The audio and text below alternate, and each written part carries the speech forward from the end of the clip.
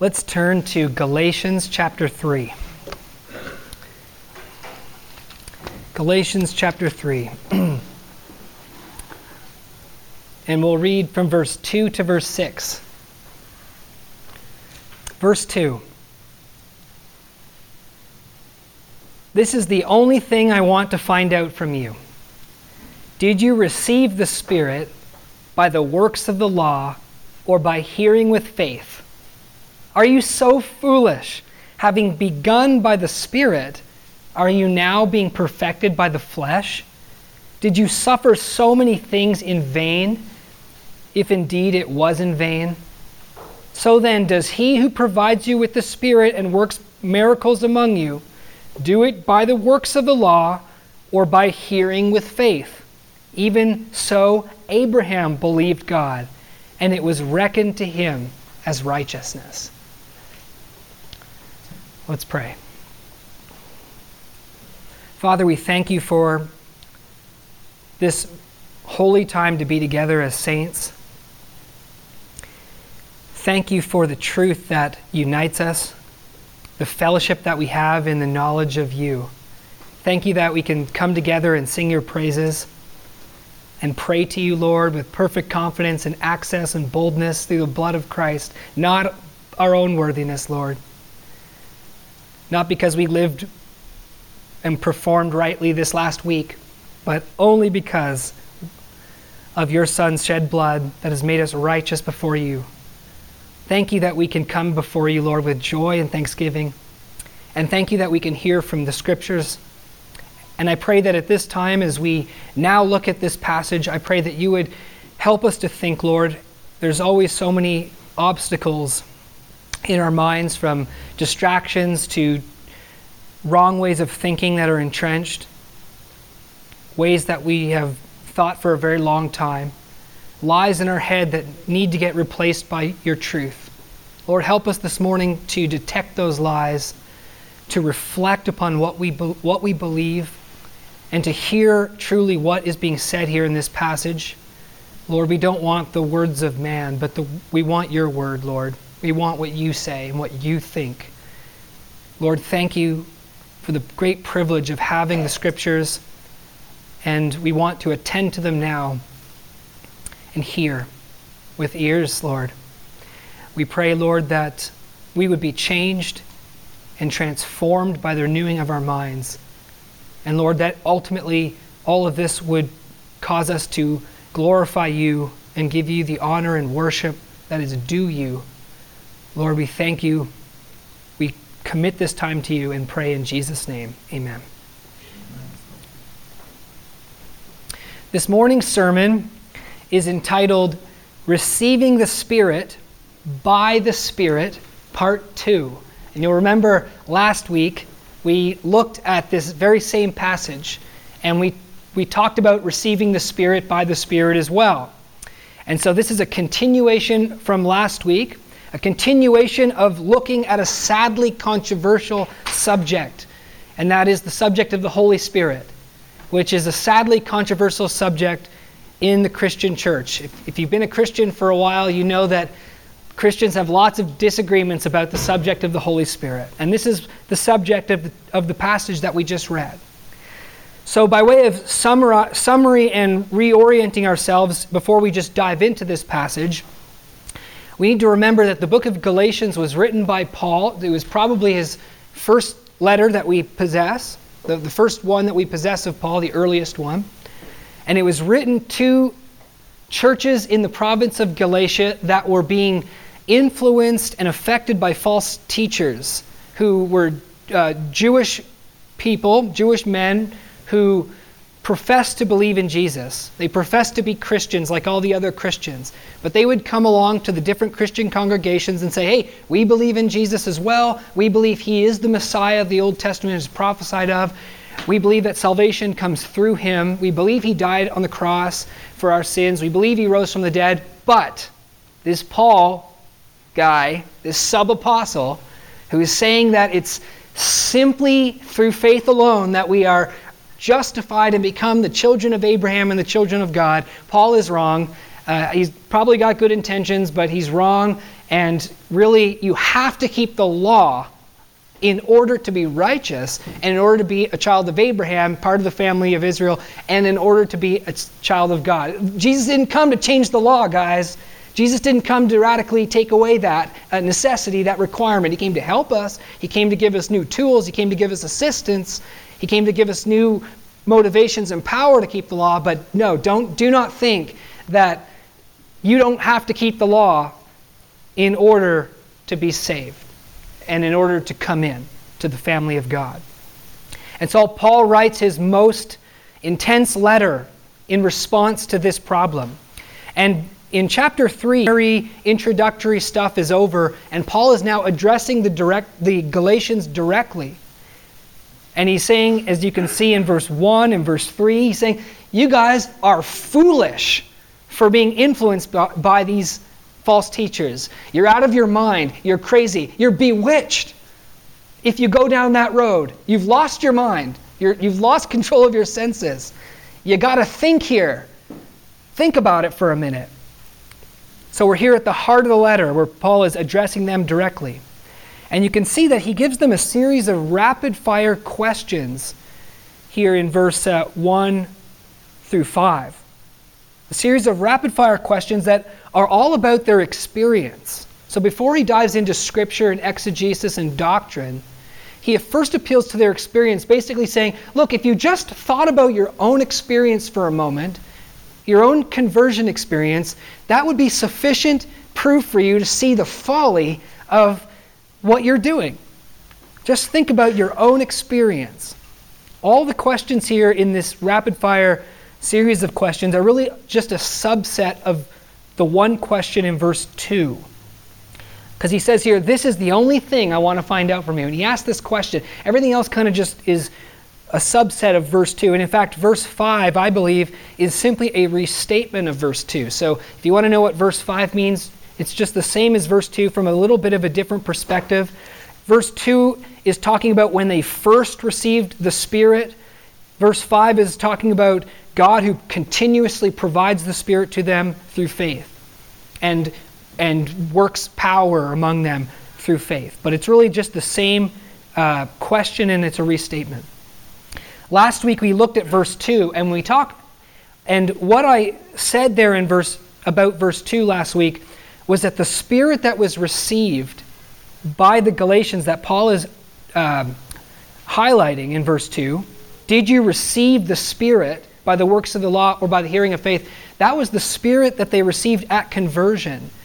And if you follow Paul's train of thought here in the letter of Galatians, he's talking about the spirit of sonship that they received when they became Christians. Just trace Paul's thought from verse 2 onward, and you're going to see there's a connection, like kind of connect the dots. You can see his train of thought every time he mentions the Spirit. And it leads you to chapter 4, if you just want to look there, chapter 4, verse 5 and 6. And you can see what he means when he talks about receiving the Spirit. He says, so that he talks about Christ in the fullness of time. I guess we can look at verse 4 here. When the fullness of time came, God sent forth his Son, born of a woman, born under the law, so that he might redeem those who were under the law. So Paul's saying, look, the law is a problem, guys. It's not the way of salvation. This is why we are having trouble with our salvation. This is why we're not saved and why we need salvation from Christ. He came to redeem those who were under the law so that we might receive the adoption as sons. And because you are sons, God has sent forth the Spirit of his Son into our hearts, crying, Abba, Father. So if you trace this theme of receiving of the Spirit, what Paul is talking about is at conversion when we believed, when we were justified, when we were redeemed from the law, we became God's sons and daughters, and we received the Spirit of adoption. And Paul talks about this in more detail in Romans chapter 8, if you'd like to turn there just for a moment. Just a couple books back here, a few books back. Romans chapter 8 and verse 15. And notice his language here about receiving the Spirit. Romans 8:15.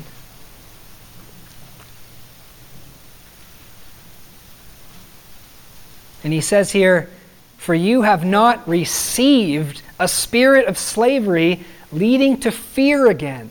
But you have received the spirit of adoption as sons, by which we cry out, Abba, Father. Every Christian, that's true of every Christian, right? That's not some Christians, right?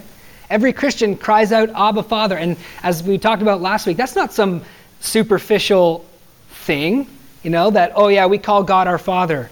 And so do these other religions call God our Father. We just like the ring of it. There's some depth of understanding there that when you become a Christian, you come to know who God is. You come to understand his fatherhood.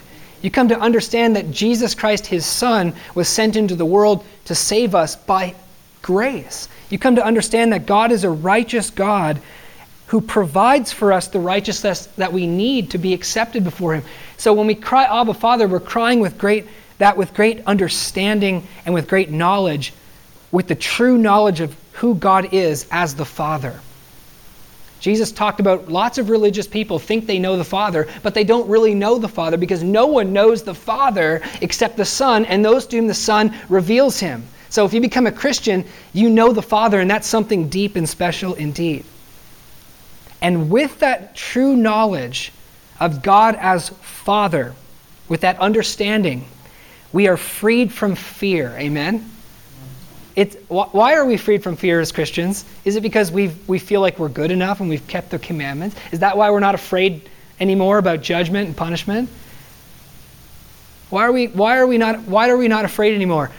For no other reason than that now we know who God is, right? Because now we know, it's not that we thought God was a just God and now we know he's not, right? It's not that I thought God was going to punish sinners, but now I know he won't. I'm not afraid anymore. No, that hasn't changed. Now we know who God is. God is a just God who requires perfect righteousness. And if someone is not righteous, Jesus himself taught that they would perish eternally in fire, in hellfire. So it's not that God's justice has changed, but our knowledge of God's love has changed. Our knowledge of how deep his love for us has changed, that now we realize, wow, he's a God of righteousness and justice who requires that, and I truly deserve hell, yet God cares about me and sent his Son to save me and provide righteousness for me that I don't deserve through the death of Christ. Wow. When you read the epistles, you can see all the apostles are amazed at this new, true knowledge of God. And it's this knowledge that frees us from fear and gives us hope and gives us peace and gives us joy. These are real discernible signs of receiving the Spirit. So last week I said that the receiving of the Spirit isn't something that has no discernible signs and we just have to believe we have the Spirit because the Bible says so, right? Because I think sometimes we think that as Christians, the Bible says I've received the Spirit. I don't know that I've received it. I don't have any evidence that I've received it. I just have to believe that I have. But that's not right. There's real signs that come with receiving the Spirit of adoption. Namely, you cry out, Abba, Father, and you have the freedom from fear. That's a real discernible sign that you have received the Spirit. I'd like, just before we move on to examine this section in Galatians, I'd like to make two more comments about the spirit of sonship. A few more comments on the spirit of sonship that we received at conversion.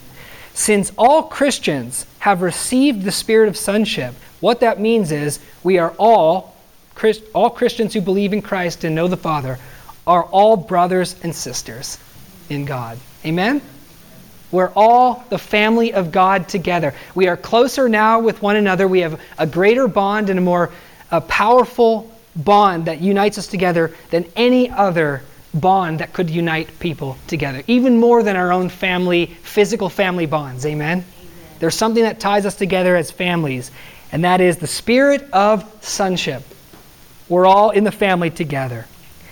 Hendrikus Berkhoff, and he's a scholar, a Dutch scholar, I believe, and he wrote a book called The Doctrine of the Holy Spirit. In this book, he says, quote, "It is impossible to have communion with the Holy Spirit in an individualistic way without communion with one another. It is equally impossible to call a community a Christian fellowship as long as the conscious or unconscious bond is rooted in participation in the same national origin, social class, or race. You see what he's saying there? Don't call it a Christian fellowship if the bond that binds everyone together is just your race, social class, or national origin. It's only a Christian fellowship when the bond is the spirit of sonship that we've all received. And if you have received the spirit of sonship, that's not an individualistic thing. That connects you with all other Christians in the family of God. That's why we should really get rid of those ideas that, technically you could be a Christian and go hide in the desert for the rest of your life. But really, that's wrong.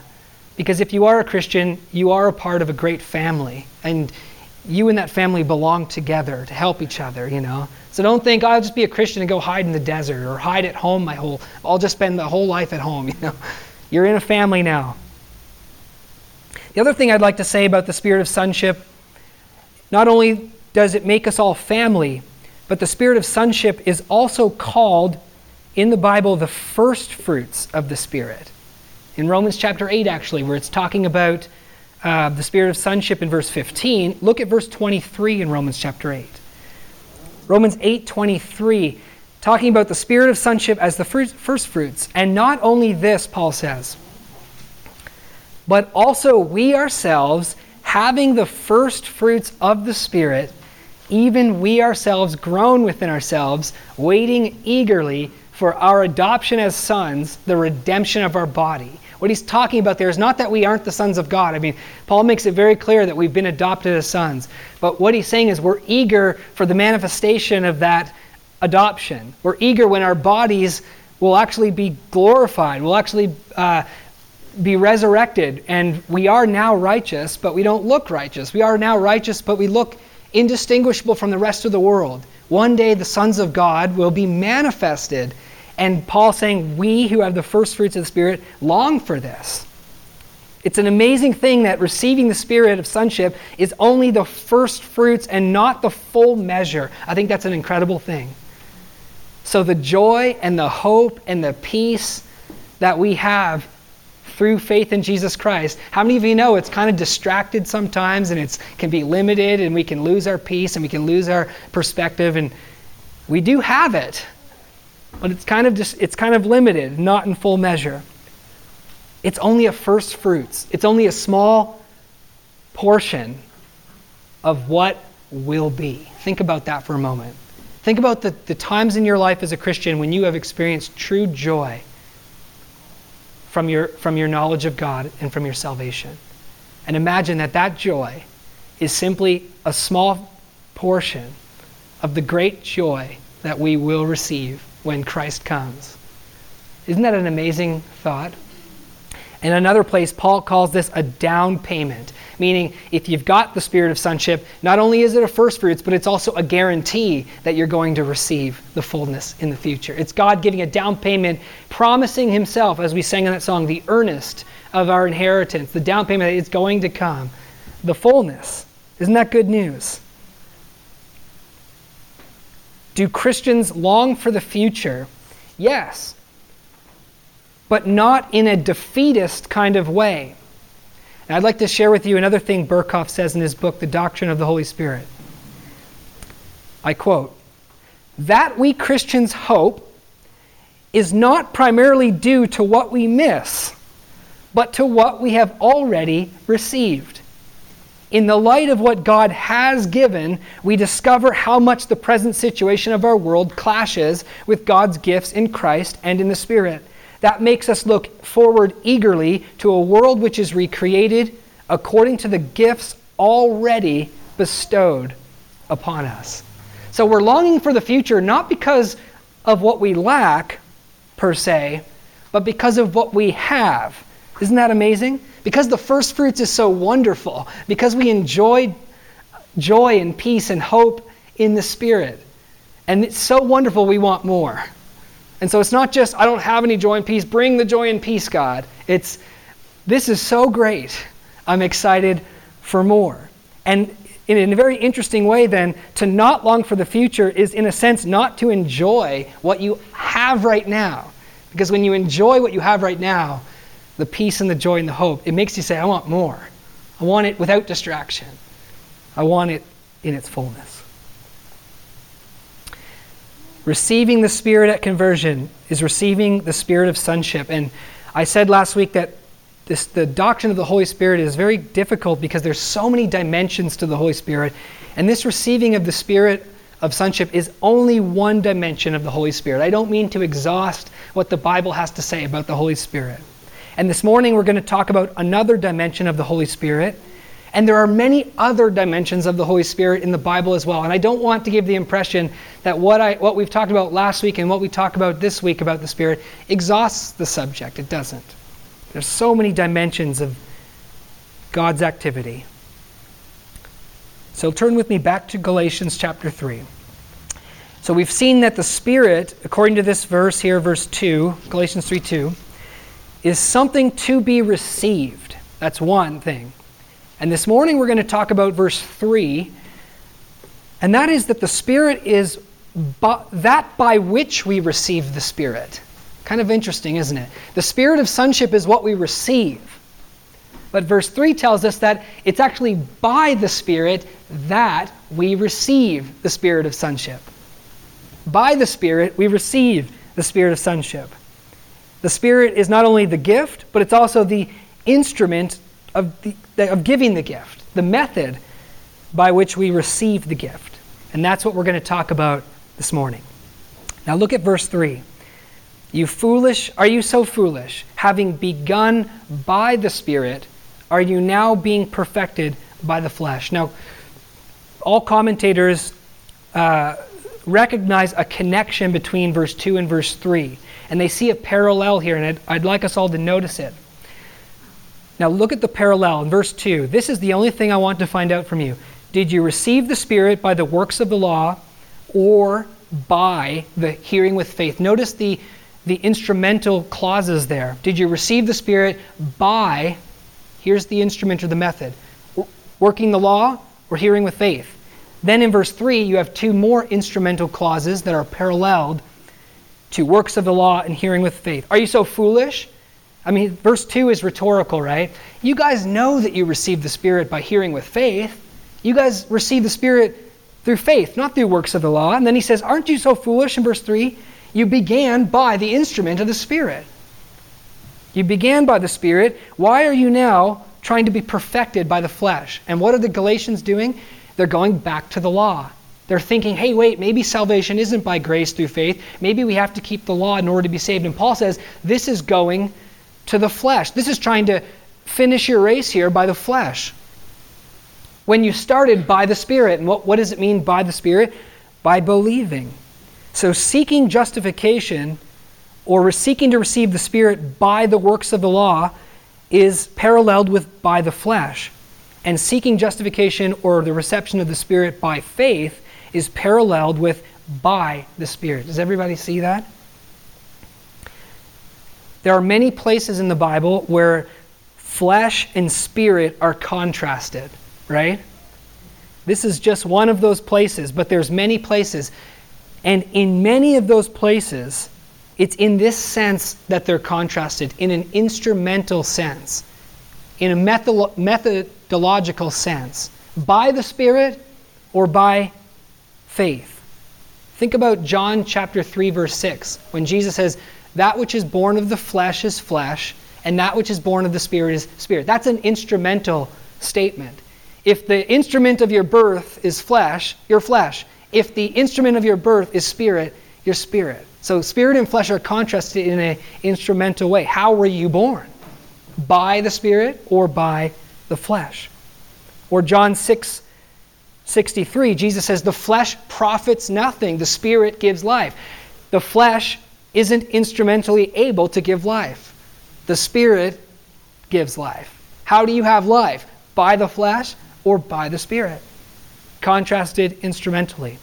Romans chapter 8, verse 4 through 6, also Paul contrasts the flesh and the Spirit in the instrumental way. He says that the righteousness of the law may be fulfilled in us, but in those who do not walk according to the flesh, but according to the Spirit. So is the righteousness of the law fulfilled in you when you walked according to the flesh or according to the Spirit? Which was the method here? Was it by walking according to the flesh that you were righteous? Or was it by walking according to the Spirit that you were righteous? Contrast in an instrumental way. Galatians chapter 4, look at verse 29. And you see here also, Paul, in the same letter, contrasts flesh and spirit in an instrumental way. 4:29. But as at that time, he who was born according to the flesh persecuted him who was born according to the Spirit, so it is now. So there's two different kinds of people in this world, those who are born of the Spirit and those who are born of the flesh. Instruments in contrast. Now I'd like to share personally my own experience that when I came to understand the meaning of flesh and spirit in this instrumental way, it really changed my life. And it changed my Christian life. These words are so important in the Bible. In fact, you're going to find them all over the Bible. And even when it's not explicitly stated in the Bible, you're going to find the concept of flesh and spirit, by the flesh or by the Spirit, all over the Bible from Genesis through Revelation. This is a major, major theme. And if we get it wrong, brothers and sisters, if we don't understand what flesh and spirit is here and what this contrast is all about, then we've really missed something major in the Bible. And you really can't understand the Bible without understanding what this contrast is all about. When I first came to Logan in 2007, Brad asked me the question from the book of Galatians. He asked me, Eli, what is the meaning of the flesh in the book of Galatians? What is the flesh in the book of Galatians? And what did I answer? What do most people answer? What is the flesh? What does the flesh mean in the book of Galatians? And I gave the answer that most people answer. I said, I can't remember my wording, but I think it's very hard to, the way that most people answer is kind of hard to phrase, but I said something like this. Flesh is your sinful desires, right? Flesh means your sinful desires, or the sinful use of your bodily desires. So the body desires food and sex and friendship and other things. And the flesh is when you take those desires and you sinfully pervert them. I mean, it's hard to explain, but it's kind of like your sin nature that wants bad things. And so when you're gluttonous, that's the flesh. You're walking according to the flesh when you're gluttonous. You're walking according to the flesh when you're lusting. A fleshly person is a sinful person who's doing their own thing. That's what a fleshly person is. A sinful person who's not obeying God and obeying the promptings of the Lord to do good. You hear the Lord say, do good, and you say, no, I want to do this, and that's fleshly. How many of you can relate to what I answered back when I talked with Brad? Okay? That's kind of what we feel when we hear the word flesh. If you look up Bible dictionaries and things, you're going to hear things like this, which comes out of a famous Bible dictionary. The flesh is the unregenerate and sinful state. The NIV translation frequently translates the word flesh. The Greek word is sarx, which is well-translated flesh. Sarx in the Greek just means flesh. The NIV, which is kind of a paraphrase, frequently translates the word flesh or sarx, sinful nature. In fact, if you're familiar with the NIV, you probably have read the phrase sinful nature a lot. I want you to know that when you read that phrase sinful nature, you're actually, the Greek word is actually one word, flesh. The NIV has recently been updated, and they actually have changed many of the times it says sinful nature to the word flesh. They've gone back on that. And they said, we'll just keep it the word flesh here. We're not going to try to paraphrase it. But as I read the book of Galatians and thought about Brad's question, I realized that definition of flesh as sinful nature or sinful desires, it didn't fit with the book of Galatians. And I realized that we've been missing a profound idea that brings major consequences when we misunderstand this. Flesh and spirit is a concept from the Old Testament. And I think this is why it gets missed so much, because when we hear the word flesh, we aren't really getting our definition of the word flesh from the Old Testament. We're getting our definition of the word flesh really from an inherited culture of Christianity that we've had for 2,000 years that basically says the sinful use of your body is the biggest problem in the Bible, right? Don't use your body badly. That's really the worst thing that you can do. And we kind of get our definition of the word flesh from our feelings and from our traditions and not from the Bible. But Paul is thinking Old Testament. And I'd like to just go through the Old Testament a little bit here. We're going to flip around. And I'd like to just highlight this theme and help us get a picture of what Paul means by the instrument of the flesh and the instrument of the Spirit. So turn with me to Psalm 44. Psalm 44.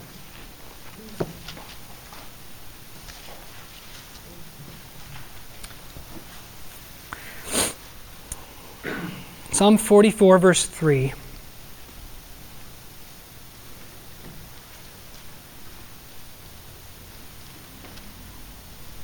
Although let's just start in verse 1.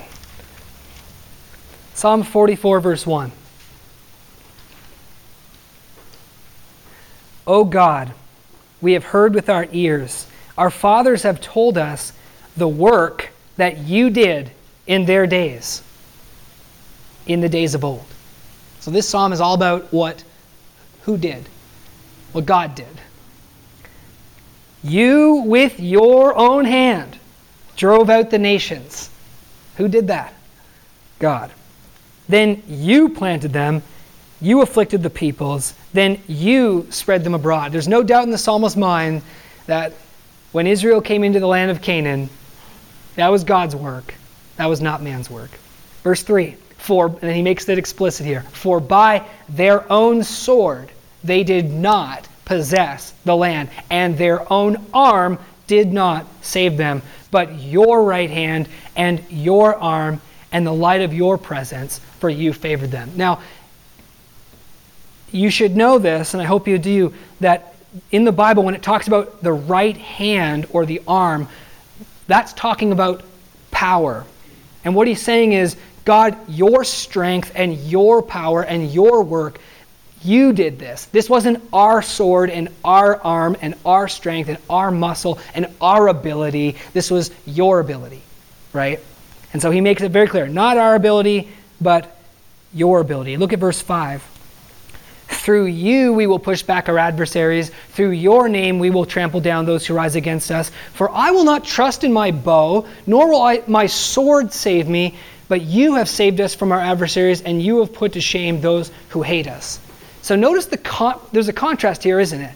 I'm not going to trust in what I can do, in my weapons, in my power, my ability, but in you, God, your strength. What do you think would happen if someone trusts in themselves? I can do it. I'm strong enough. Our armies will save us. We've got big enough horses. The Bible says that's going to come to nothing, right? It's only trusting in God. So this should be, I hope, a familiar kind of, I'm just giving a sampling, but this should be a familiar sampling to you, right? This is a pretty common theme in the Bible, isn't it? Who are you trusting in, God or yourself? Now look at Deuteronomy chapter 8. This really shouldn't be new, but I want to highlight that theme and that contrast. Trusting in God and what he can do and his strength, and not what you can do and not your strength. Deuteronomy 8 verse 10.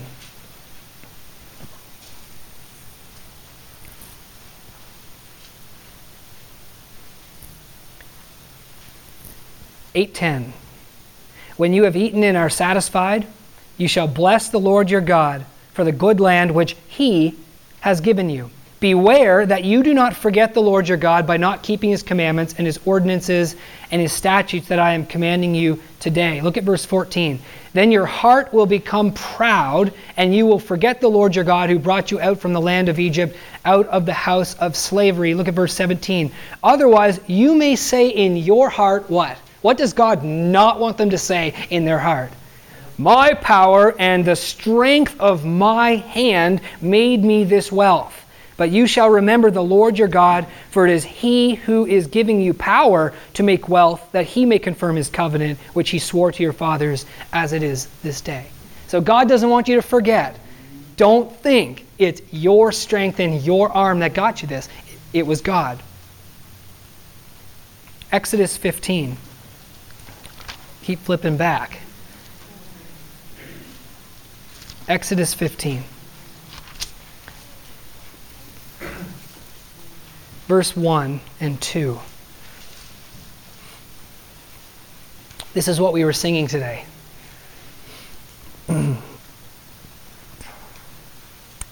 Exodus 15:1. Then Moses and the sons of Israel sang this song to the Lord and said, I will sing to the Lord, for he is highly exalted.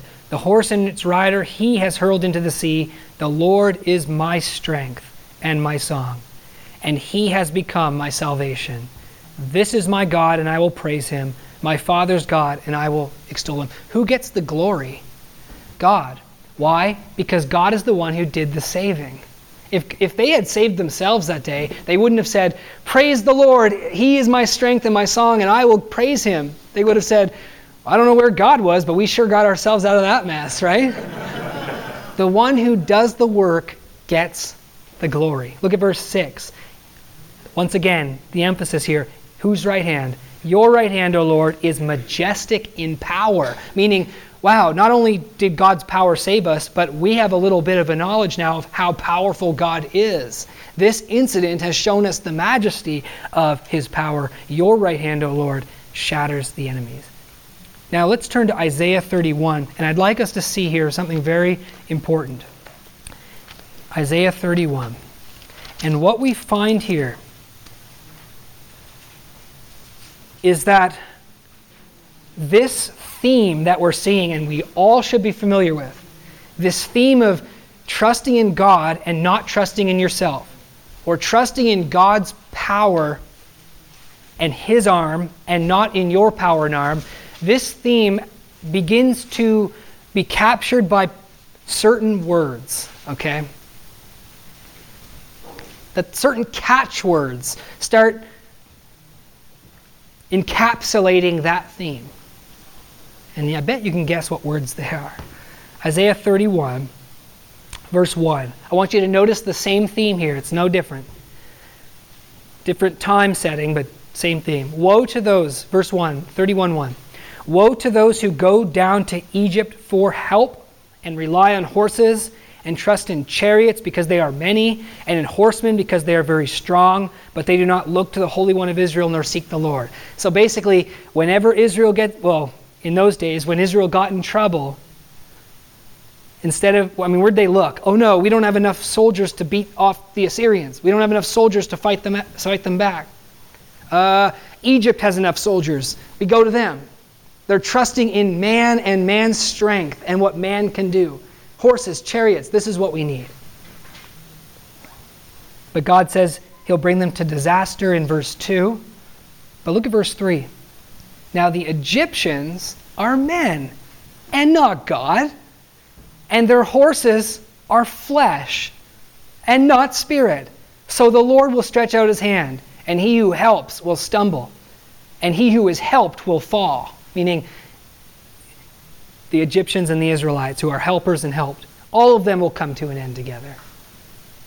Notice how he captures what the Egyptian army is with the word flesh, right? And what they're not with the word spirit. He says they're not God. They're flesh. Flesh carries with it the idea of you're a created thing. You're weak. You don't possess the power that God has. It's a statement of power. It's a statement of strength. And it's a disparaging statement. You're flesh. And so to trust in Egypt and their horses is to trust in flesh and not in God. Is to trust in something that's weak and unable and not in God who's powerful and able and not in his spirit. Jeremiah 17, we see this also in Jeremiah. Jeremiah 17, verse 5. 17:5. This is such a wonderful passage in the Old Testament. We should all be familiar with it. 17:5.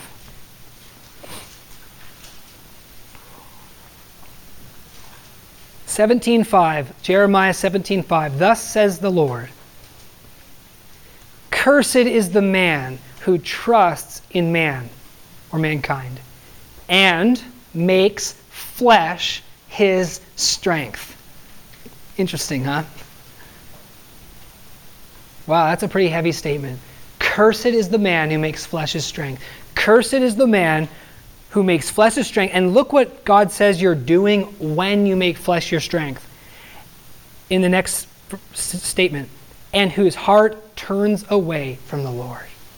When you trust in man or in horses and not in God, when you trust in flesh, you are not trusting in God. You are actually turning away from God. And God says, cursed is the one who trusts in flesh.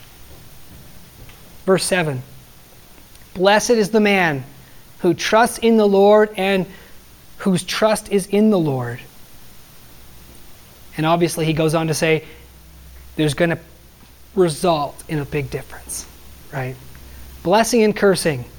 Blessed is the man who trusts in God. Cursed is the man who trusts in flesh. 2 Chronicles 32. 2 Chronicles 32. It's before the Psalms, back there in the history section. 2 Chronicles 32. Verse 7 and 8. This is actually one of the most... This is a really important story in the Old Testament. One of those moments like the Red Sea parting, where God miraculously delivers Israel in a way that no human being could have delivered them. The situation was impossible, humanly speaking. The situation was a situation where there's nothing that a human being could do to get out of it. It was one of those situations where flesh could do nothing and profit nothing. There's no hope in human strength or in any strength apart from God. And if you're familiar with this story, this is King Hezekiah and Jerusalem are surrounded by the Assyrian army. And the Assyrian army has kicked everybody's butts up to this point. Easily. And the Assyrian army is so big and so powerful, and they surround Jerusalem. And remember when they're taunting Jerusalem and they're speaking over the wall and they're saying, don't trust in your God. All the other gods of the nations couldn't stop us. Your God is not going to be able to stop us either. Look at our army. Look at our weapons. Look at you puny people with nothing. There's nothing you can do, just surrender. And don't believe in Hezekiah when he tells you to put your trust in God. Right? So it's a pretty climactic moment, and everything is against Israel. They can't beat him militarily. And look at chapter 32, verse 7 and 8. And here's Hezekiah's words to Jerusalem. Be strong and courageous. That sounds like Joshua and Caleb, what they were told when they were to go into the land, facing a similar situation, right? Inhabitants that were too powerful for them. And why? Oh, we'll get to that in a minute. But why were Joshua and Caleb supposed to be strong and courageous? Because they had good equipment and strength? No, because the Lord is with you, right? He can take these guys out. Trust in his strength. Be strong and courageous, and do not fear or be dismayed because of the king of Assyria, nor because of all the horde that is with him.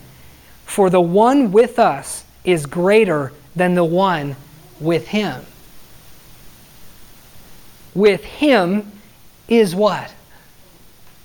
What does he got? An arm of flesh. That's all he got, right?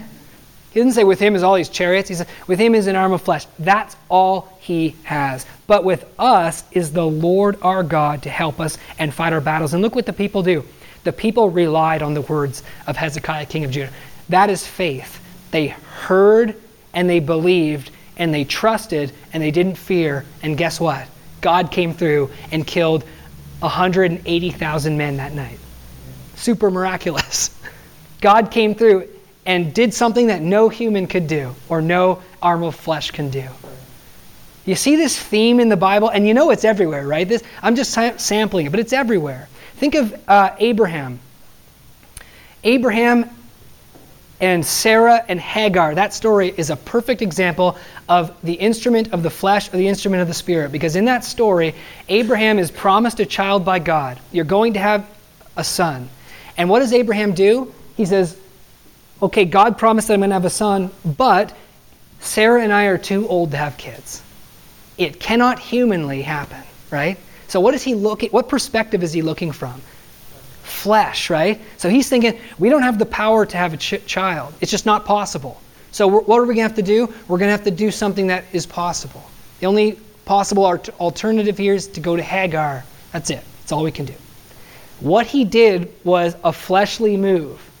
That was fleshly wisdom and him trusting in what was only possible with man. And of course, that turned out pretty bad, didn't it? But God then came later and says, no, going to happen through Sarah. And it was when Abraham believed. I mean, it says that Abraham believed in chapter 4, despite the fact that he was barren and Sarah was barren. He believed God in what God could do, in the power of God. He trusted God's promise and said, okay, God, it's not humanly possible, but I'm going to trust that your arm can do it.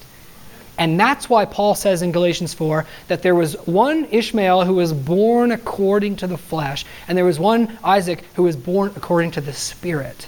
That is, Ishmael was born according to the arm of the flesh and what humans can do, and Isaac was born according to what God could do in his power and his strength. And as I mentioned, Joshua and Caleb, that's another example where the words flesh and spirit aren't used, but that whole story is about flesh and spirit. The rest of the spy says we can't do it. They're too big. They got good weapons, strong cities. They're really tall. We're wimpy, small, no weapons. We can't do it. And what does Joshua and Caleb say? They say, yes, we can. God is with us. Yes, I know we can't it's not humanly possible. Our arm isn't strong. I'm not telling you to rest in our arm. I'm telling you to rest in him. Boy, was God mad when they didn't believe in him, right? Because they didn't trust in him, but in themselves. They did, brothers and sisters, what is perfectly normal for people to do. They sized the situation, right? That's what we're up against. This is what we've got. Can't happen. Most people in the world wouldn't fault them, right? It wasn't their fault. That was just the situation. They were smart. But it was evil because God had told them to go in and promised that he would be with them. And they didn't believe in his strength, right? Same with David and Goliath. All of Israel looks at Goliath and says, yikes, this guy's too big. We can't beat him. David doesn't say, I can beat him. I'm strong, right? David doesn't say that. David says, I can beat him because God is with me. God can take him out, right? He's not trusting in his own strength. He didn't say, I come against you with a sling, you know?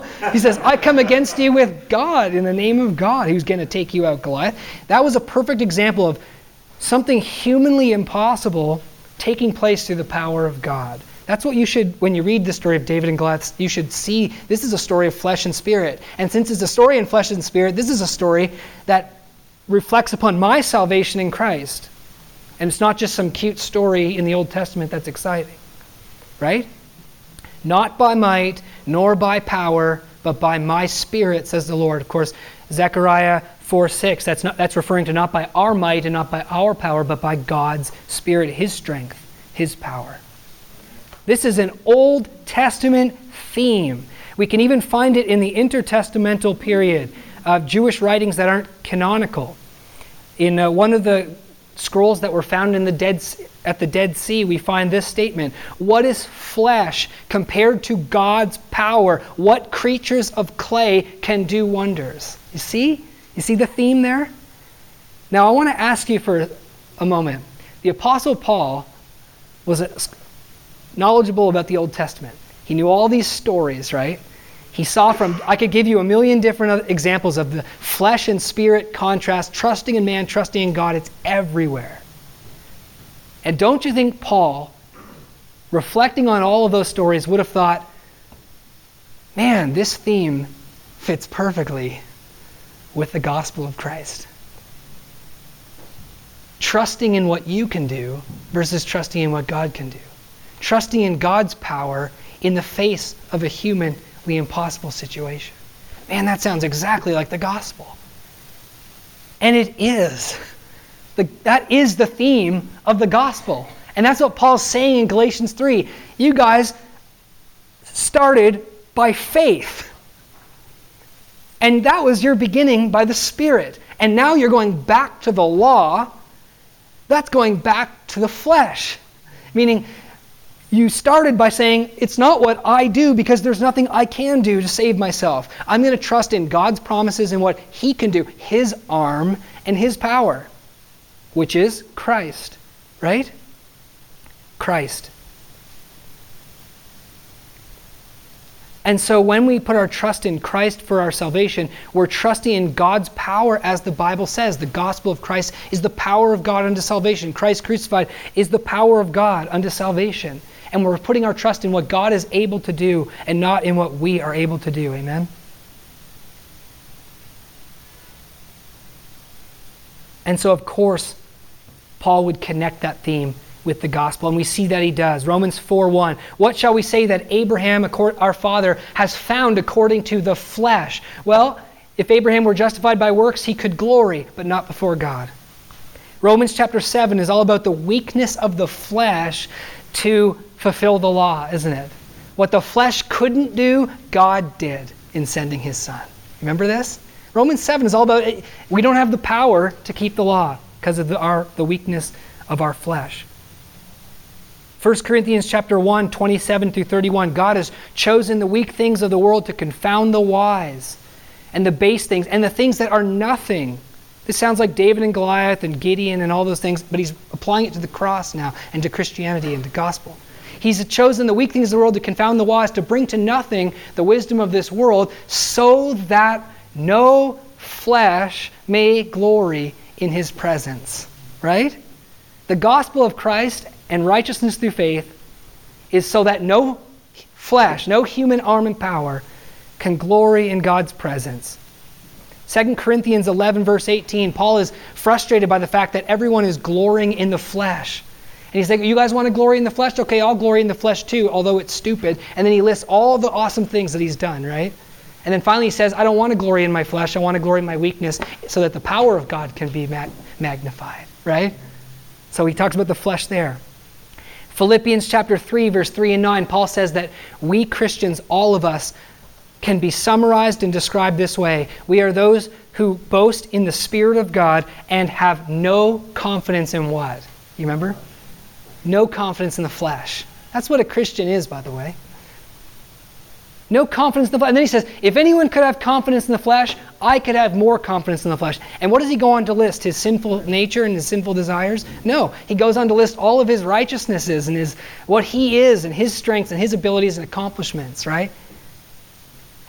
So he says, we don't put our confidence in the flesh, and I count it all as dung and nothing and worthless, so that I might gain Christ and be found in Him, not having a righteousness of my own, but that which is through faith in Jesus Christ. The flesh cannot be the sinful nature, but it refers to our power, our efforts, our abilities, our accomplishments. And when we're trusting in those things, we are having a fleshly mind, and we're hoping in fleshly wisdom. The Spirit, in contrast, is God's power, His arm, His ability, His accomplishments, His work. And when we're trusting in what God does and what God has worked, we are trusting in the Spirit. And it is by the Spirit that we are saved. I could quote here W.P. Dixon, who wrote a scholarly study on St. Paul's use of the terms flesh and spirit. Well, I'll read it. He says, we have seen that there is no adequate exegetical ground for the distinctive positions which these writers have laid down as to sarx, flesh, carrying everywhere a fundamental reference to the matter of the earthly body or implying a necessary element of sin. In this study, he says, we've seen that the word flesh doesn't imply an element of sin. We have traced, on the other hand, regarding the Spirit, its paramount place in the Pauline system as the divine power. And that is what Galatians 3:3 is all about. Did you receive the Spirit and were justified by the works of the law, or by hearing with faith, by hearing the gospel and the promises of God and believing? Are you so foolish? You started in the Spirit, or by the Spirit. Are you now finishing by the flesh? The law is all about our work, isn't it? It points to us. It's not about who we're believing in. It's all about what we're doing. We're going to see that as we go on in the book of Galatians. It's all about what we're doing and what is required of us. The law is testing us to see whether we are able or whether we are not able. And the law shows us that no one will be justified through it because we are all unable to obey the law. And God's grace is all about God's work. Have you ever noticed that in the book of Isaiah, the death of Christ is referred to as the arm of the Lord? In Isaiah 53 verse 1, that famous chapter of the death of Christ where Christ takes our sins upon himself because all of us like sheep have gone astray. And it starts like this: Lord, who has believed our report? And to whom has the arm of the Lord been revealed? When we trust in God, we are saved because we are weak, but he is strong. And brothers and sisters, we must trust in God to be saved because we are helpless to save ourselves. Jesus made it perfectly clear that in order to get into the kingdom of heaven, you have to be righteous. And Jesus made it perfectly clear that righteousness was perfect love. He taught that. Unless your righteousness is better than the scribes and the Pharisees, you won't make it. You have to be as perfect as the Heavenly Father is perfect in your love. You have to be righteous in order to make it. If that wasn't required, we wouldn't need the death of Christ. We wouldn't need salvation through God's work. We ourselves could have just worked our way to heaven. Because we are without strength, God sent his Son to die for us and revealed his love for his enemies and for sinners. We are weak, but he is strong. This is what Christianity is all about, isn't it? Is that what Christianity is about for you? Is that what it's all about for you too? Realizing that you're unable and he's able? Realizing it's not through your own works and efforts which fail, and realizing that it's through Christ, right?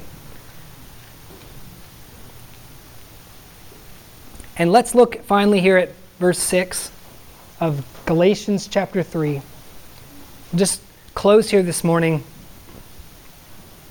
Was Abraham justified by works or by believing in what God had promised that he would do? In verse 6, Paul compares our salvation with Abraham's and says, Abraham himself believed in God, and it was reckoned to him as righteousness. Abraham was a spiritual man and not a fleshly man. Not because he didn't have that moment of flesh with Hagar, but because he ultimately believed in the impossible, in the God who can do the impossible, and he was righteous. Paul is saying that our situation is the same. So in closing, in conclusion, we can see here that our salvation is by God's power, not our own. And if we depart from that, and if we leave off the simple hearing of faith and go to the works of the law, or put our hope or our trust in anything of the flesh, we lose it all, just like the Israelites lost it all at the border of Canaan.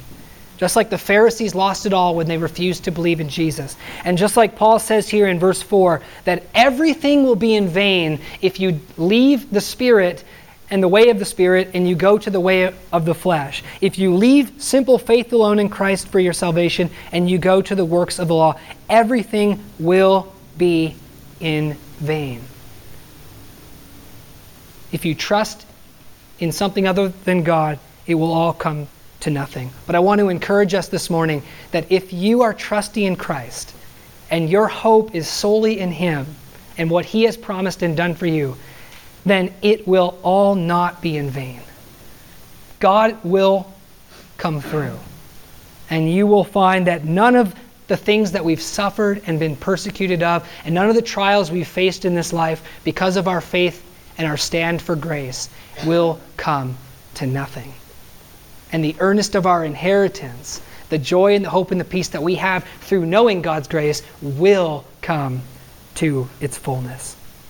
So let's rejoice, brothers and sisters, that we receive the Spirit by the Spirit and not by the flesh and by our own efforts. Isn't that something to be glad about? Are you glad it's not by the flesh that this all comes and salvation comes? Let's rejoice that we receive the Spirit by believing in God. And to God alone be all the glory for his unspeakable gift to us, because God alone does all the work.